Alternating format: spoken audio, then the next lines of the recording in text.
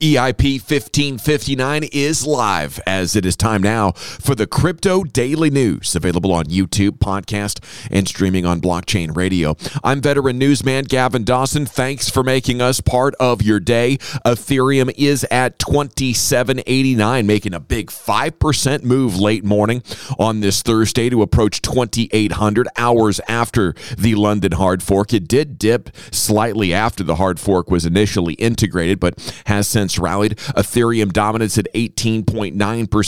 Bitcoin's at 38.8, down slightly over the last 24 hours. BTC dominance on 43.4. The total global market cap of the cryptos is sitting at 1.65 trillion. That is down 1%. And the crypto fear and greed index is back at 50. We are true neutral news teamers. Winners and losers across the market. ETH is definitely sticking out most in the crowd. There aren't many other big winners in the top 100, but look at Uniswap. Make it happen, up 7% to 24.10. Solana's up 7% as well, 37.66. Aave dominating the dojo, though, up 17%, now at 386. Big DeFi news for them in the last day. Compound's up 13.5%, and Sushi is up 9% at $9.23. Not a lot of losing going on. You do have Terra Luna peeling back 6%. Same story with AMP there. They are in the 6% red club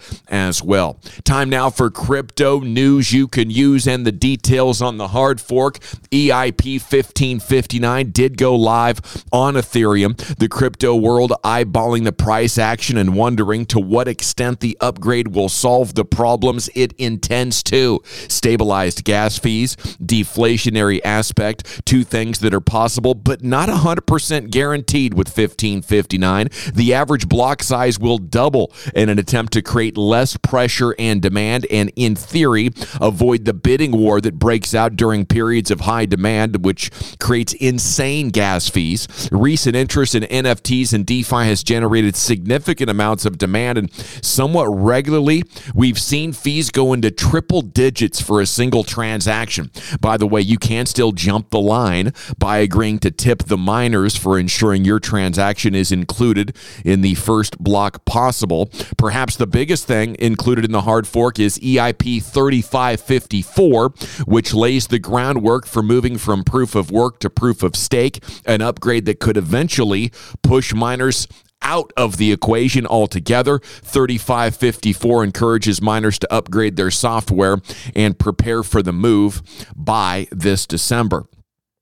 Elsewhere in news you can use, SEC Chair Gary Gensler in the CDN for a third day in a row. Seems like a great guy. I do believe he has the best of intentions, but Tuesday he demanded the authority from Congress to regulate crypto to the max, and I know how federal government often tries to do the right thing but ends up infringing on freedom and further rigging the economy for the wealthy. So we'll see, Gary. Call me a little cynical if you will. Wednesday, though, Gensler went on CNBC, generated some optimism by saying he's more in favor of innovation than regulation. He says this innovation, Satoshi Nakamoto's innovation, if it is going to meet its potential, needs to come within public policy frameworks. Shortly after his appearance, the price of Bitcoin did move up $1,000 pretty quick.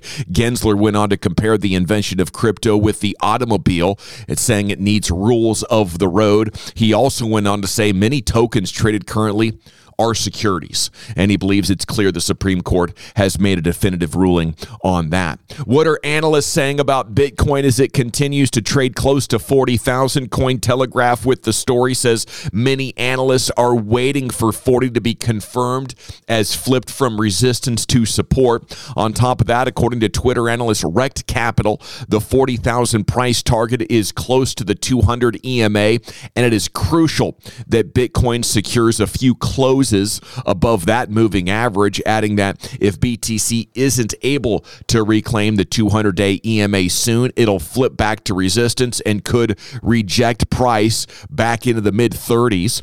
Popular influencer who goes by the name FOMOCap on Twitter said it's crucial we have a couple closes over 40,400 soon.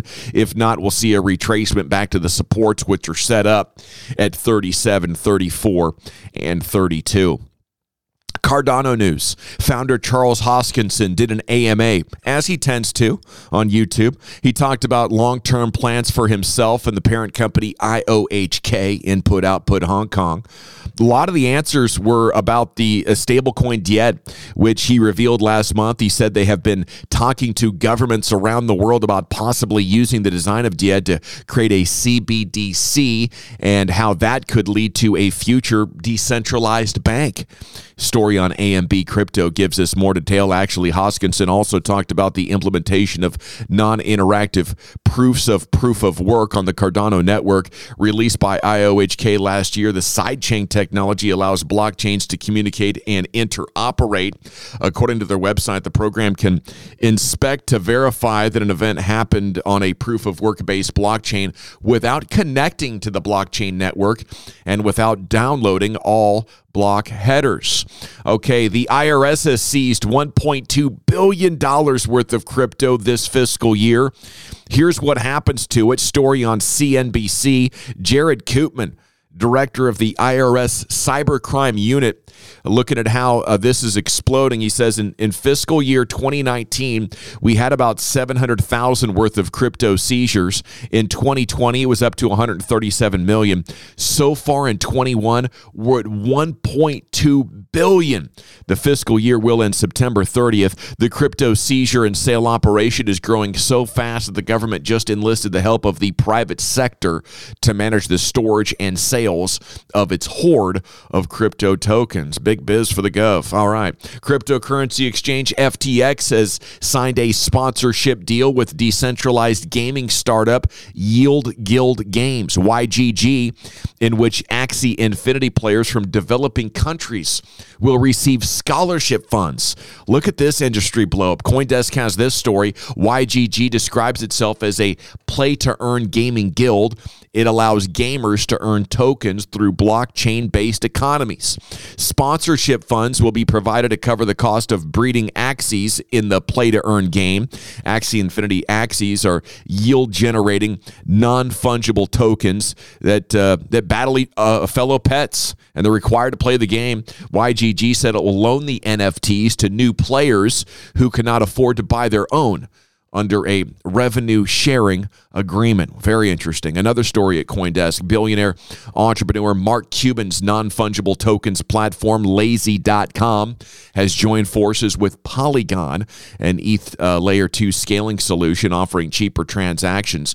Polygon's NFT-centric and gaming and metaverse hub, Polygon Studios, announcing the integration Thursday, stating it would help drive mainstream adoption on digital collectibles.